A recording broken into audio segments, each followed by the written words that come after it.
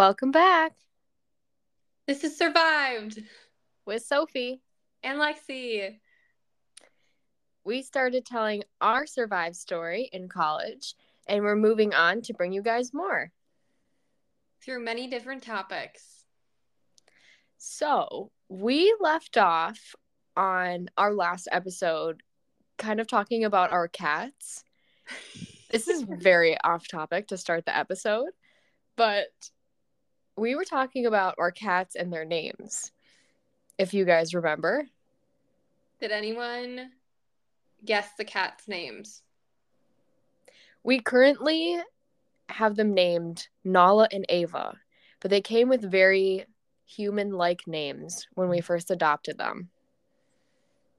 Yes. I don't think anyone guessed, but we can tell them anyway. Yeah, we'll just tell them. I didn't have anyone message me or email us. That's sad. No one cares.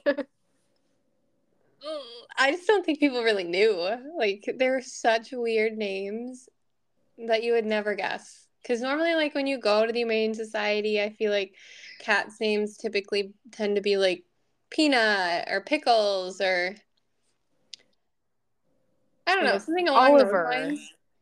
Or Oliver or something, yeah. Um, well, Sophie, what was your cat's name? What was Nala's name? So I already... before Nala was named Nala, her name was Tammy. Tammy. And I just looked at her and I was like, you don't look like a Tammy. And it definitely just reminded me of a character in a show. And I just didn't want to think about that character every single time I looked at my cat. So that is why we renamed her to Nala. To Nala. Well, I was with you when we got the cats. So to go off on like a little story here really quick, it was way back in COVID days. It's not like that was that long ago. But anyways, Sophie really wanted a cat. So I was like, oh, I'll come with you. Like I don't really need a cat. So we made a new appointment. We went the next day. It was just to look as well. We were both going to look. Yes. Yep. Sophie was the one that wanted the cat more than I wanted the cat. And I was going there for like moral support. But we didn't really, like, we looked around. We just said, pick out, like, they asked us which cats we wanted to look at. We were like, oh, I think we said something like, just bring whatever ones you think would be a good fit for us, like friendly ones. It doesn't really matter. So we didn't really pick out any of the cats that we visited with, but there were two cats that came in the room, and we just kind of played with them for a little bit. And that second cat that came in the room was actually Ava, the cat that I ended up adopting. And her name at the time was Rachel. I can't get over that. Like Rachel from Friends. Yes, Rachel from Friends. I should have just kept her Rachel from Friends. But then we went out of the room just to kind of take a big look really quick before we were kind of done looking. And Sophie looks at this one little cubicle cage, and it's just Nala sitting in there, but she's not even looking at us. She's like staring off into the distance, like into the corner. And Sophie was like, this one. I want this one right here. The one that like wanted nothing to do with us and just kept staring off into the abyss. Sophie was like, this one. Well, she was so cute because she sat all upright, and she put her tail, like wrapped her tail around her little paws. And I was like, oh, she looks so cute and well behaved. And she's, for the most part, well behaved. I mean, I feel like they both kind of are.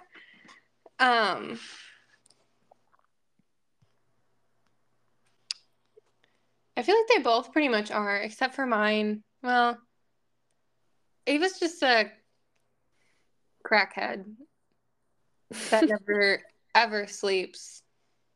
Ever. Anyways, Well, I guess we got a little off topic there. We just went off on a little cat tangent. And if anyone here listens and loves cats, then you know. If you know, you know. I could talk about cats forever. But going into this week's episode number 15, woohoo, we're going to be talking about some survivor stories of serial killers. Eek. So this is going to be a trigger warning for this episode, just because we're going to talk about some of the things that have happened to these survivors, and it is just a little hard to hear sometimes. So just a warning before we get into it. Yes, and so our little overview for this episode, we are going to be doing the survivor story of the weepy voice killer and the survivor story of Ted Bundy. I just mixed up my words there, but the survivor story of Ted Bundy. Yes. Yeah, we'll be talking about the survivors who survived these two serial killers. Yes. Alrighty. And Lexi, do you want to take it away with the weepy voice killer? You know, interesting, because I've never heard of this one. Maybe if I hear you talk about the story, I will, but I don't know if I've ever heard of this serial killer before. I think this one is going to hit home for you because it's very, very close to you. But to kind of start off on the weepy voice killer, not a whole lot is known about the weepy voice killer in general. He got his name from calling the police, and he would report his own murders. And he would, while on the phone, it sounded like he was crying, thus the name the weepy voice killer. So What? yeah. So at the time, they didn't have like cell phone tracking. They had like pay phones, like literal like cell phones weren't even existing back then when this happened. So he would call himself to the police basically and turn himself in, but wouldn't say his name or anything. He'd just say what he did, how he did it, and that he needed to be stopped, and would like sound like he was crying. That's So insane how he would say it was him, but then they couldn't find him or track him. What? I didn't even know this. Okay. mm-hmm. I know it's pretty scary how this all kind of plays out.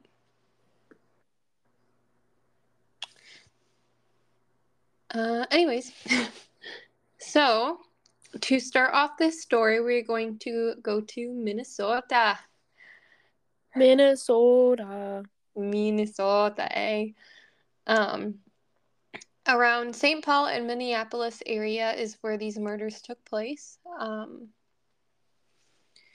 Paul Michael Stephan was born on September 4th, 1944, to a very deeply religious household.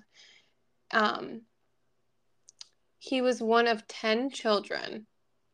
And the reason why I kind of put this in here, he really, really, when he was caught, he really said that he wanted to go to heaven.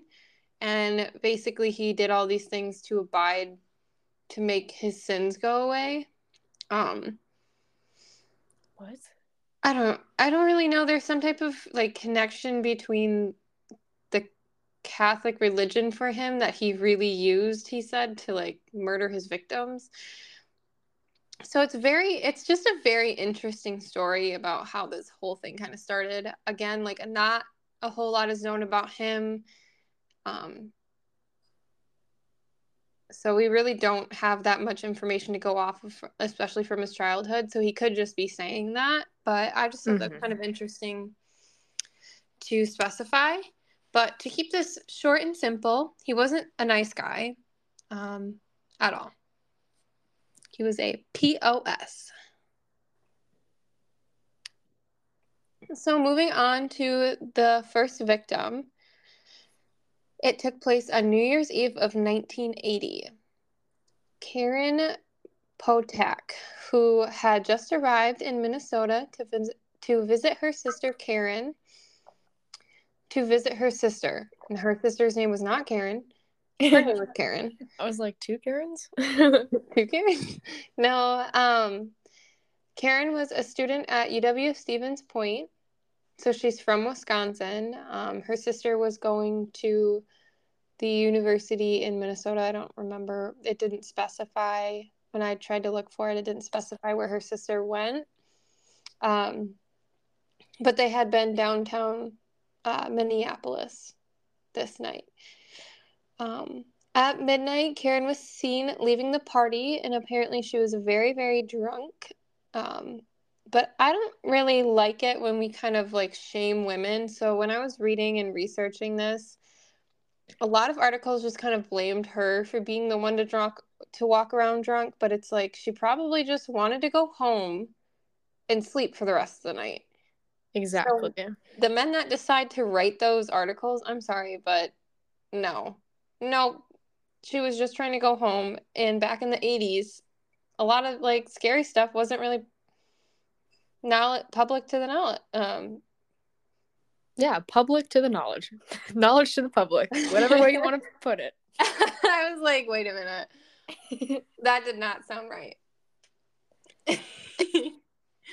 So, around 3 in the morning, the police received a phone call, and it said, "This is an emergency. A girl is hurt by the tracks. You must help her." So this was a phone call that he made. This is the first phone call that he ever made, and he made it right after he attacked her. Now, in the rest of the victims, it took a couple days before he reported it and said where he would put the bodies. But he really wanted this first victim to be known. So when police arrived, they found Karen naked, beaten, and with a cracked skull. She had been beaten so badly with a tire iron. Oh my gosh. Now, okay, are you ready for this? Let me tell you how much of a bad bitch Karen is. She lived. She's still alive today. Yep, she's still alive today. Goodness. She underwent life-saving surgery, and when she woke up, she didn't remember anything. She had no clue why she was at the hospital, what happened, just forgot everything. And I think it can go like kind of both ways. It kind of sucks that she had no recollection of what he looked like, but I think it's better for her because that has to be very traumatizing to go through all of that. So her brain probably just, one, obviously she had a cracked skull, so it could have done some brain damage, some memory damage. Or two, her brain just suppressed it. And blocked it out. yeah, Because of I mean, trauma. even like when we told our story, guys, we even said like both of us would be like, "Oh my God, yeah, I remember that now." Like one of us remembers something, and the other one would remember something, or we would remember things completely different. But it is like the craziest thing how your body will do everything in its power to protect you. yep, Like your mind will try to protect you. It will not let you remember something if it's going to hurt you. So that's why it just blocks it. Yeah, it's crazy how that happens. Mm-hmm.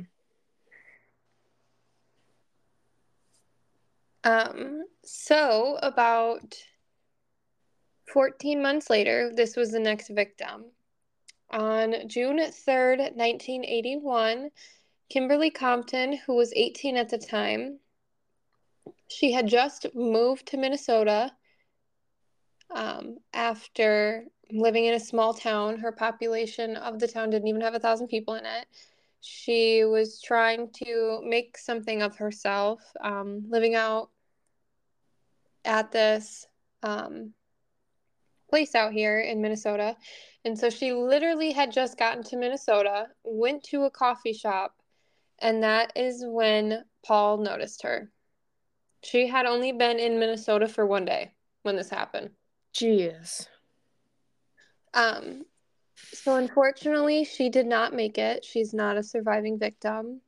Kimberly was found stabbed with an ice pick. An ice pick. Jeez. Yep. And so after she was found, Paul, who was still unknown at this time, made a call saying, "God damn, will you find me? I just stabbed somebody with an ice pick. I can't stop myself. I keep killing somebody." And then 2 days later, after that phone call, he called back and say, "I'll try not to kill anybody else."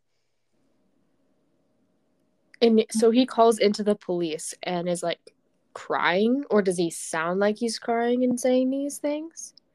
Yeah, he's crying. You can look up the repeat voice killer's phone calls, and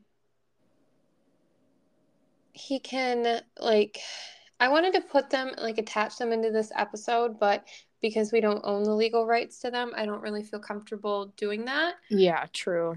But you can look them up on YouTube, and you just type in weepy voice killer phone calls, and then you can hear him. They're kind of hard to kind of pick up on what he's trying to say because he's crying. It you Like can hear decipher him. it. Yeah, it's hard to decipher because you can tell he's obviously like upset.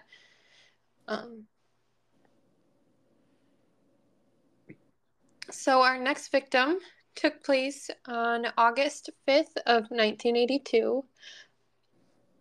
If you guys can tell, like, he really, really spaces out his kills. He doesn't do it like every other week, kind of.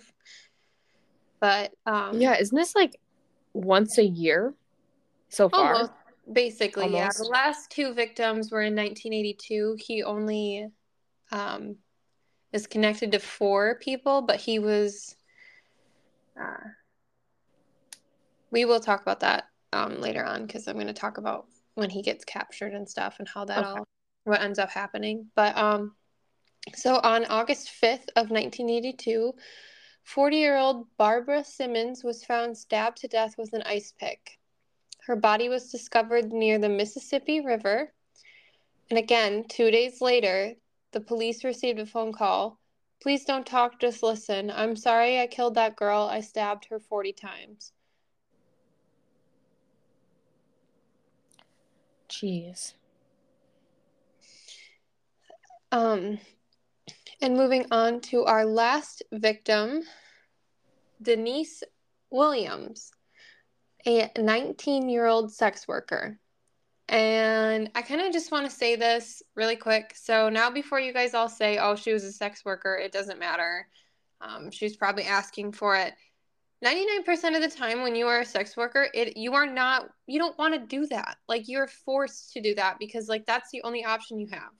She probably didn't have any family. She had no one to go back on. She had no way of, like, starting herself, no money. So do not, like, think sex workers are the scum of the earth because they don't want to do that. They're just forced to do that. And she was young too, 19. Yeah, she was 19. Jeez. So to continue this story, the final victim was 19-year-old Denise Williams, a sex worker from Minneapolis. Denise had been working the streets when she was approached by the still unidentified killer. After working out a price for her services, Denise hopped in the car, completely unaware of the horror that was about to unfold. As soon as the man turned onto a dead-end road, Denise knew something was missing. Before she even had a chance to react to the situation, he lunged at her with a screwdriver and stabbed her 15 times as she was trapped in the passenger seat. So during this time, Denise knew that if she just played dead, she was, like, most likely he's just gonna dump her. Well, she played dead in this passenger seat, and Denise noticed a glass bottle sitting in the footwell. She was able to pick it up without him noticing it, smashed it across the attacker's face, and she was able to flee the car. She survived being Yeah. stabbed by a screwdriver 15 times. And even in that moment, instead of crying and screaming because you're in so much pain, she was like, I'm going to play dead. Yep. This, she's a bad bitch for this. Like, the fact that she played dead and saw an opportunity of glass and smashed it in his face, that's how she got out of the car. And she didn't even know at the time that she just survived a serial killer. She just thought it was some guy that was just trying to make his first failed murder.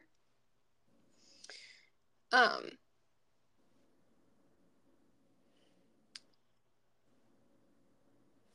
so, following the failed murder attempt, Paul went back to his apartment before deciding to seek out medical attention for his face wound. And that is when he called the St. Paul Fire Department asking for assistance. And the department noticed something when he called. His voice sounded very similar to a different phone call that they had been getting very recently, and a lot of them.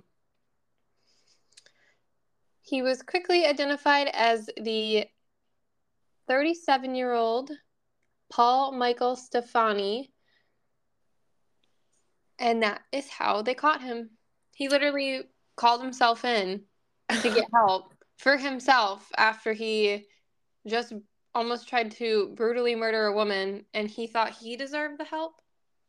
He was like, oh, can I have help? I have glass in my face. And then they were like, your voice just sounds like this other voice phone call that we've been getting of somebody saying that they've been doing all this, really bad stuff. Yeah. So he kind of did that to himself. Yep. So just to kind of finish off, like, the little story. Oh, well, his story, I guess. He was found guilty for the murder of Barbara Simmons, but due to the lack of evidence, he wasn't convicted in any other murders. Murders, not the attacks, not the 2 attacks that he got. So they're not sure if he's connected to more than just 4, but there's only 4 that they've been able to connect him to. Okay. In 1997, Stefani confessed to the murder of Kim Compton as well as the murder of Barbara Simmons and Kathy Greening. So these are, we did not talk about Kathy. Kathy is a 5th victim, but that didn't come out till later. And she was murdered on the 21st of July in 1982. He was motivated to confess after he was diagnosed with terminal skin cancer. And they basically said, yeah, you have about 6 months left to live. So then he was just like, all right, well, I'm going to confess everything. And he died in Oak Park's Height Maximum Security Prison on June 12th of 1998. Whoa, Oak Park Heights? Mm-hmm. I know where that is. That's where he was held. He died. Oh my gosh. That's crazy. I've driven past like where that is. Little fun fact too. I live 10 minutes from where they kept Jeffrey Dahmer in Portage at the maximum security prison. Really? Wow. I don't know why I just said that on this podcast. That's okay. We don't have too many listeners, do we? Not that many, hopefully. We'll be fine. I didn't specify where I live. Technically, I live more than that, but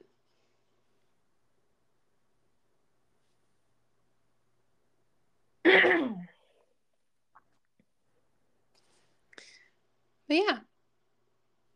So, 2 women survived, and they literally Denise that's pretty amazing. I think Oh that's my pretty amazing. And the fact that um Denise and Karen, wasn't it? Karen. Wow. I can't believe I've never heard of this. It's very, like, even when I was trying to research this stuff, like, there was nothing. Hmm. There was a couple articles here and there, but that's about it. Wow. I cannot believe I've never heard of it. So this was definitely my first time hearing that story, and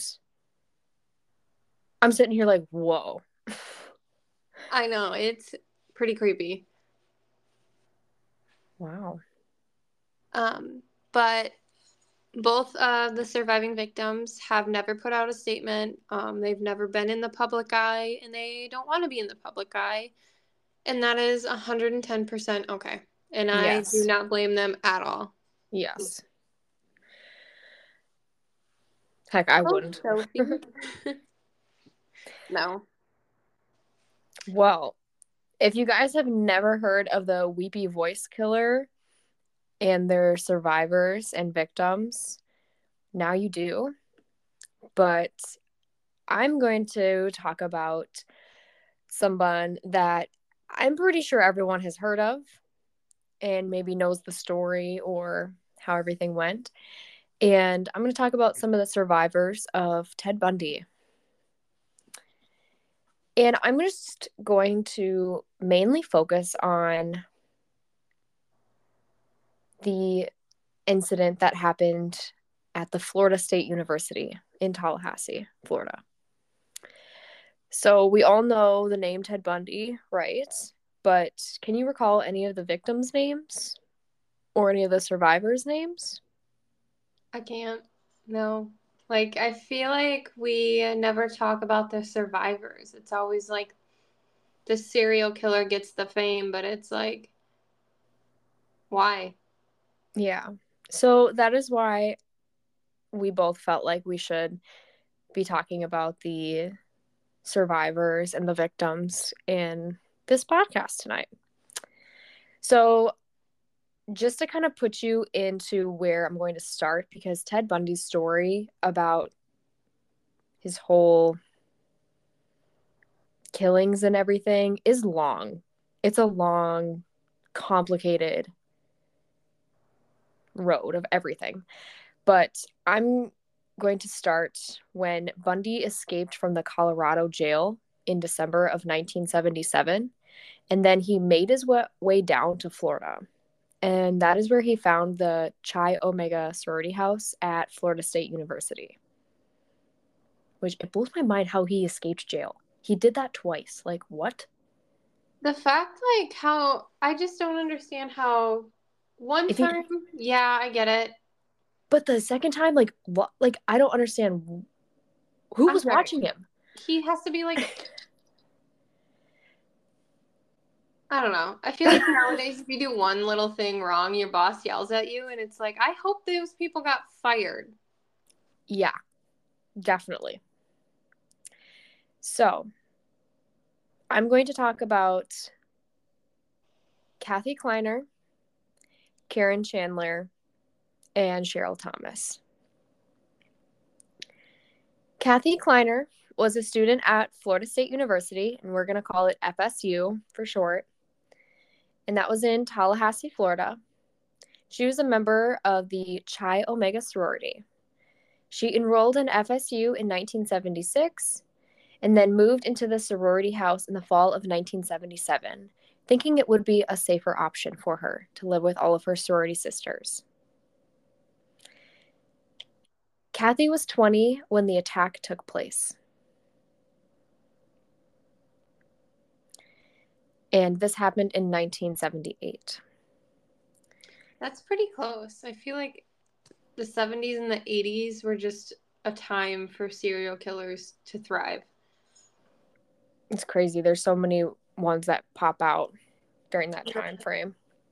And there's so many that like we didn't hear about. Even like you just said, I've never heard of the weepy voice killer before. Mm-hmm. All right. I do have a quote that, or a statement of Kathy Kleiner that she said about the night that she was attacked in her sorority house. Saturday, January 14th. I walked home and I got into the sorority. There were kids talking about, where they're going tonight, what they are doing, who they're dating, what party. And then I saw my book sitting on the trunk and I said, I have a test on Monday.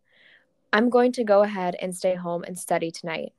My roommate, Karen, came in at the same time and she said she had a sewing project she had to do. So she sat in her bed next to mine. That night, I heard our bedroom door slam open. I was opening my eyes a little bit because it kind of brought me into consciousness. And I'm awake enough to know somebody's there. As I'm opening my eyes more and focusing, he raised his arm and he had something in his hand. And I thought it was just a pipe or a stick. I didn't know what it was. He came down and hit my face. It just felt like pins and needles and knives in my face. My roommate Karen was now stirring. He went over and hit her. I'm still awake. And I'm moving. So he came back to my side of the bed. And as I see him raise his arm up, this bright light shone into our room. This light was a car from one of the sorority sisters coming home from a late date. He got spooked and he left the room. They put me on a stretcher. And then there was all this noise. There were lights from the police cars and the ambulance, people talking and the radios squawking. All I thought, and I thought I was at a carnival because my mind went to somewhere I could understand. My name is Kathy Kleiner, and I was attacked by Ted Bundy.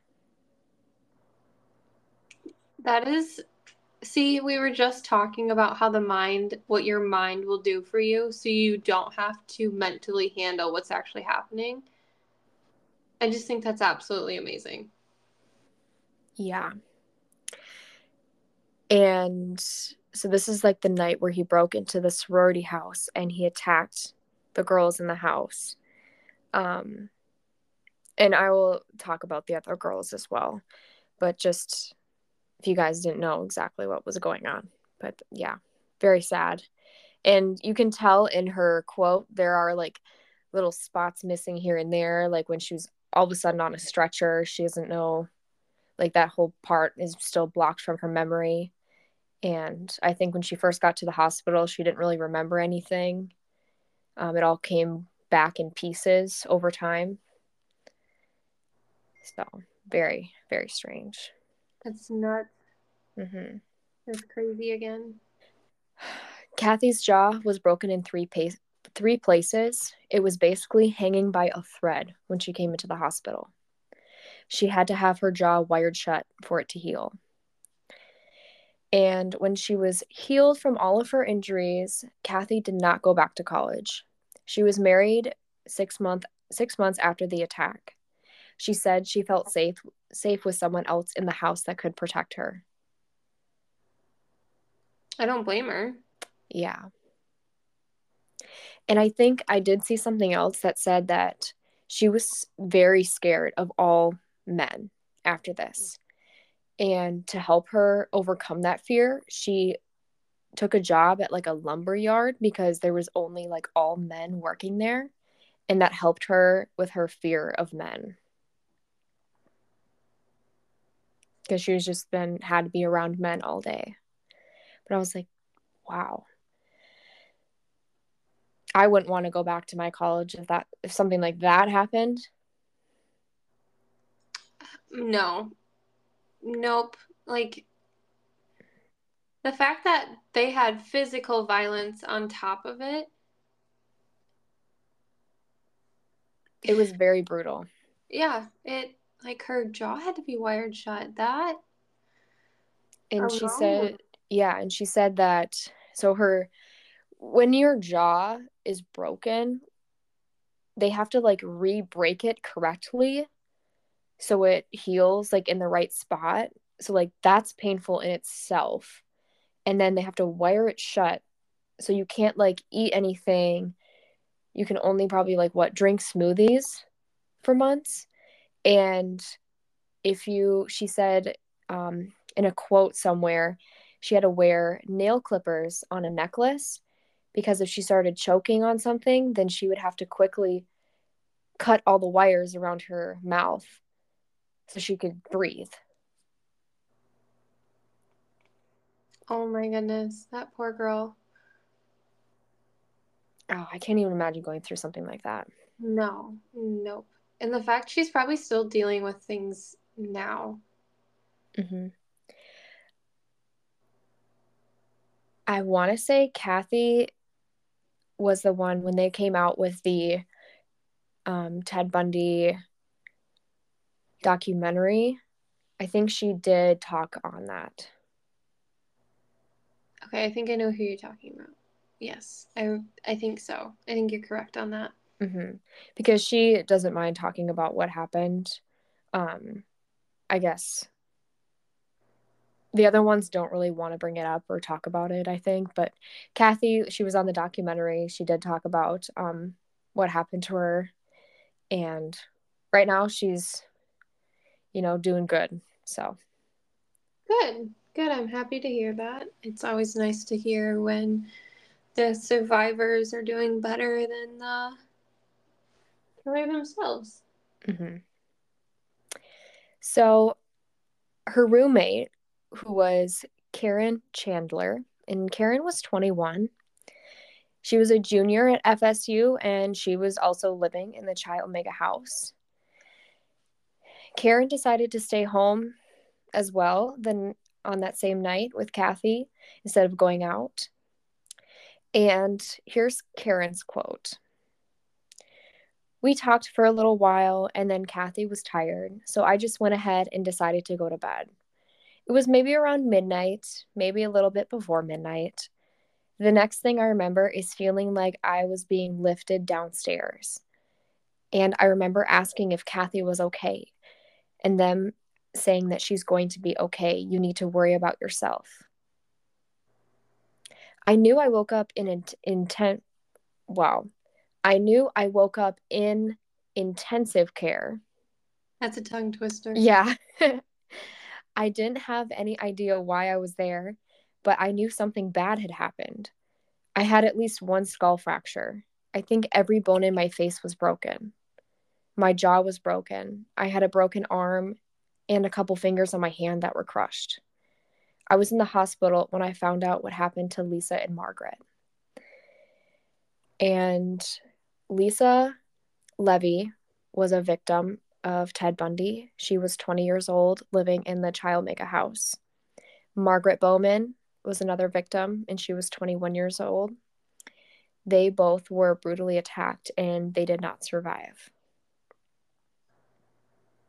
Oh my goodness. Yes. And they were just down the hall. Today, Karen prefers not to live her life like kind of in the spotlight. So I couldn't really find much about her. But just by reading her quote here, most of what happened to her blocked out, like her being hit, her being attacked. All of a sudden, she was in bed. The next moment, she's in the hospital. Her parents kind of had to break the news to her, or she had to find out when she was at the hospital what happened. Oh my goodness. And obviously, she had some pretty bad breaks and fractures and things like that. And another quote from her today is, I prefer not to live in the spotlight. I've had a 40-year marriage. I have 2 wonderful children, and I have 3 wonderful grandchildren. I really don't think about Bundy anymore. Good. Yes. But, I just can't even imagine.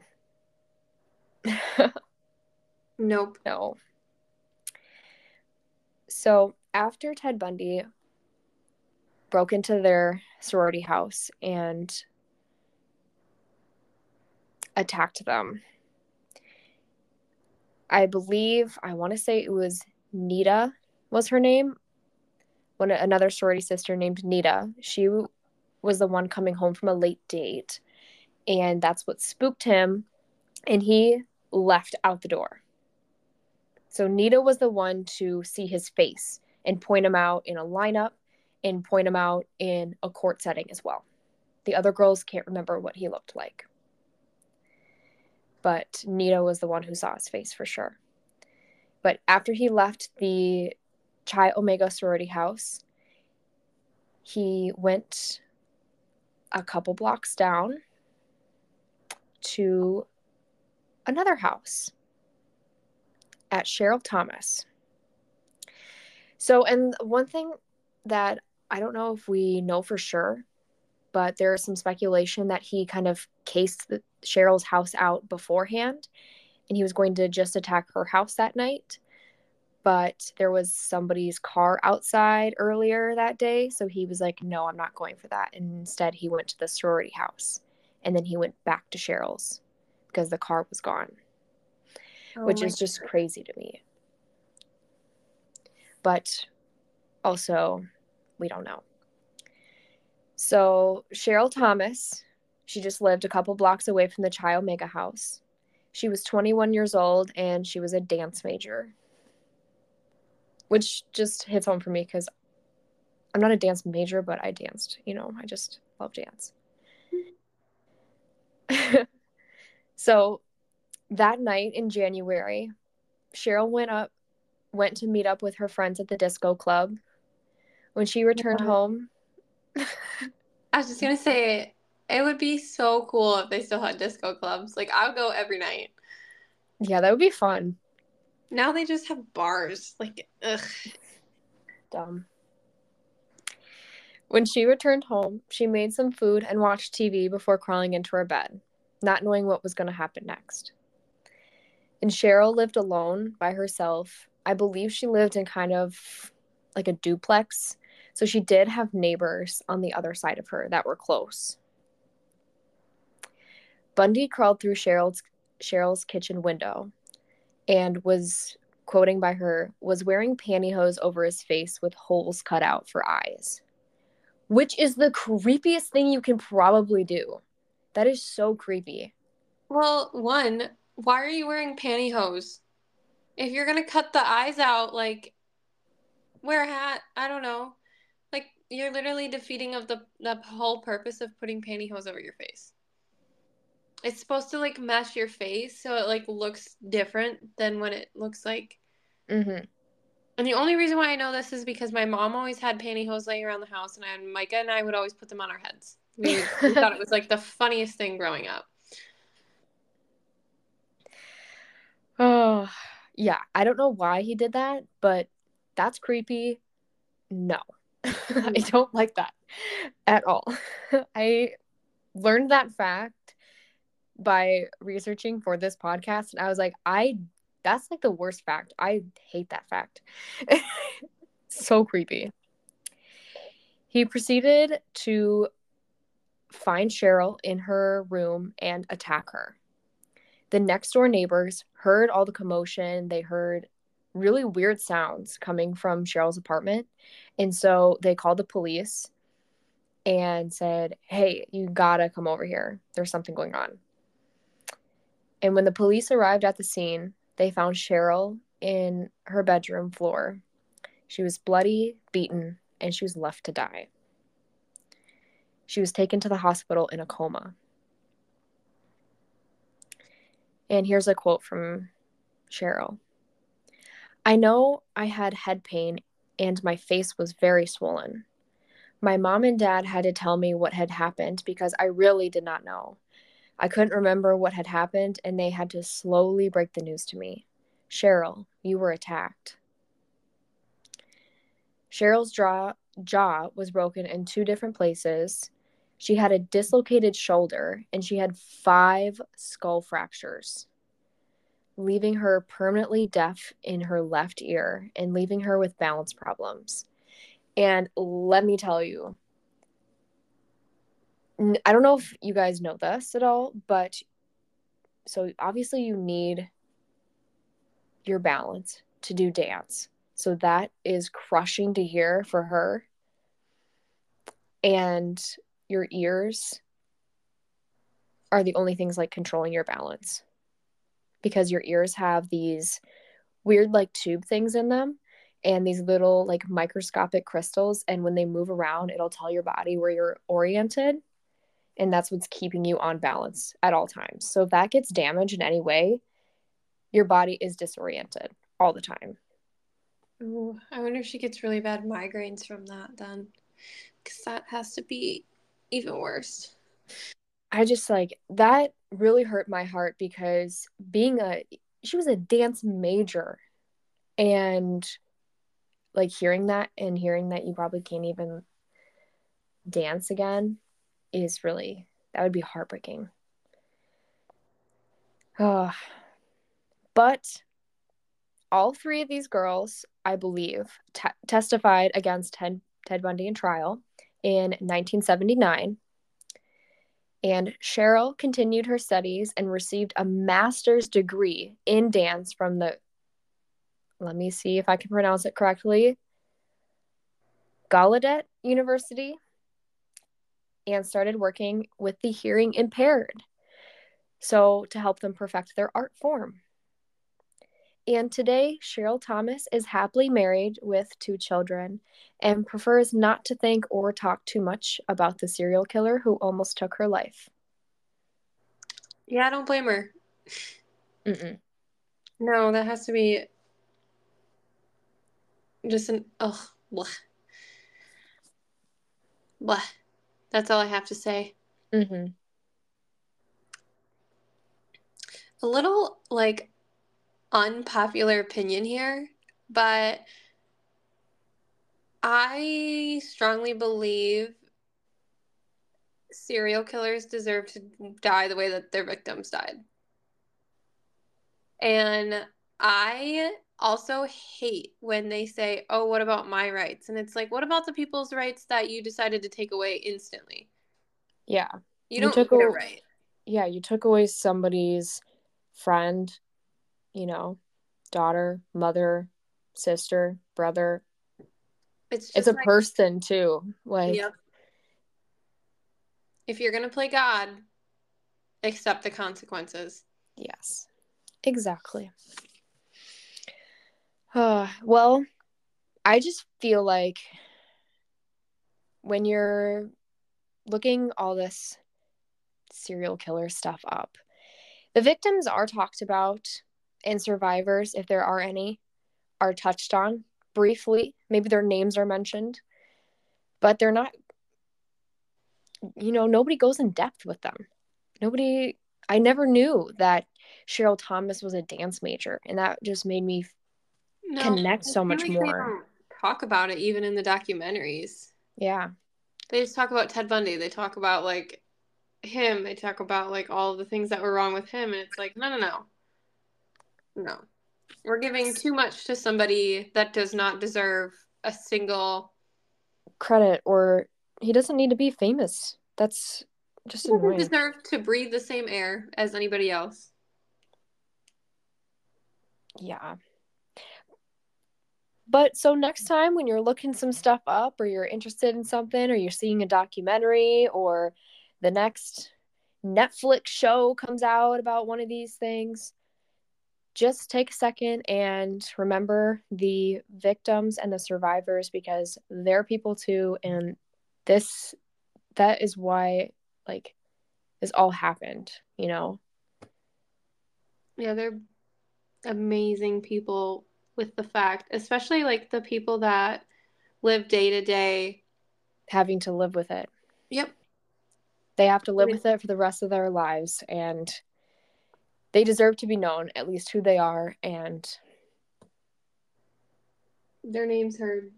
mm-hmm.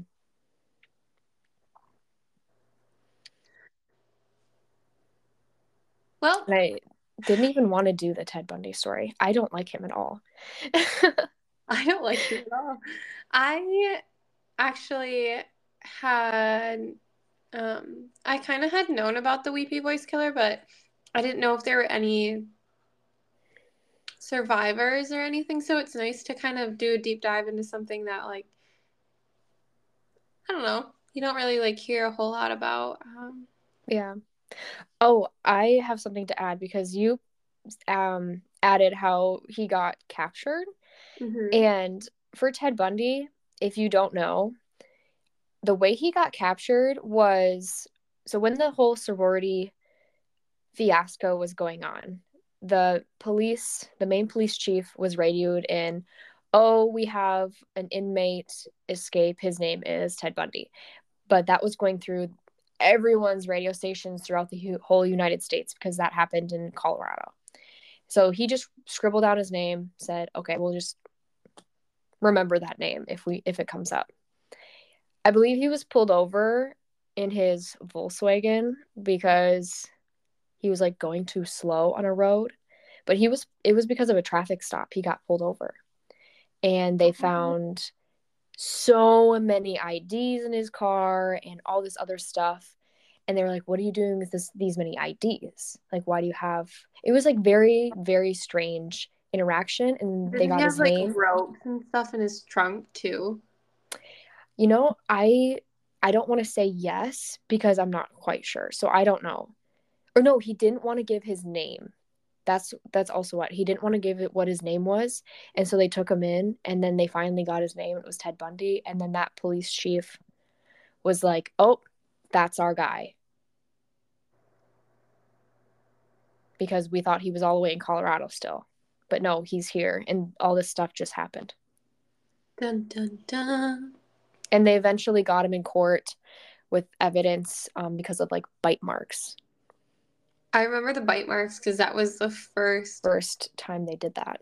that they ever used it. And his teeth were janky. Like he Yeah. had some messed up teeth. So, and then he tried to say they weren't his teeth, and it's like, buddy, you didn't get braces within like the last like 2 weeks. So whose teeth are these? Yeah.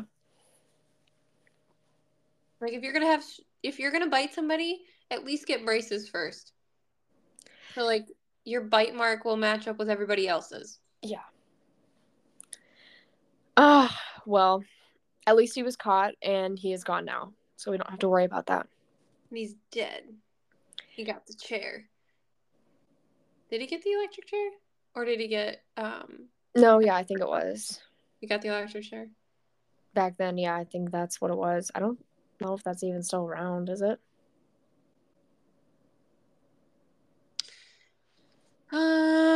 I think they give you the Question. blue juice nowadays. Now it's lethal injection.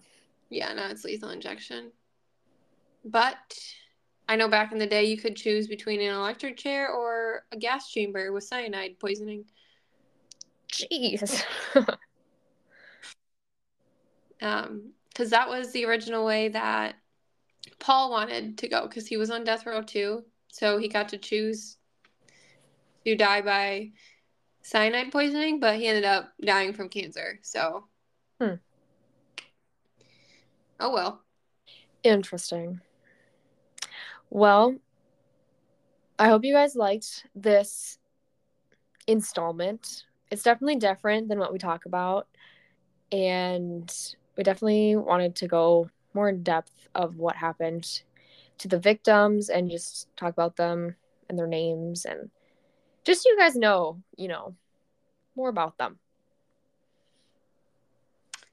Yes, especially all the fun facts we gave you guys today. About cats. Yes, our cats. And I hope, yeah, tune in again, please. Please, we're begging. Please. We actually have a very, very good group of listeners. So, Yes. for We love all you of our guys. listeners, we love you all. We love you so much, and you cannot leave. And if you would like, go check out our Instagram, which is survived_with_Sophie_and_Lexi. and email our Gmail address, which is survived with Sophie and Lexi at gmail.com. woo. That's how you can reach us at any point. Let us know if you have any topics you want us to talk about, any crazy stories that's happened to you, anything under the sun. If you just want to say hi, that's cool too. Yes. Well, next week, drum roll please. Do-do-do-do-do. It is our kind of like our just Spooky one of our stories. listeners. Yes, Spooky stories. So tune in because we got something exciting for you, but we're not going to tell you that right now. We probably don't even know. For next week. But it will be spooky. Spooky. Okay. Alrighty. So I'm getting silly. We gotta get off of here. this has been Survived With Sophie and Lexi. See you next time. Yeah, you have to come back. Okay, goodbye. Bye.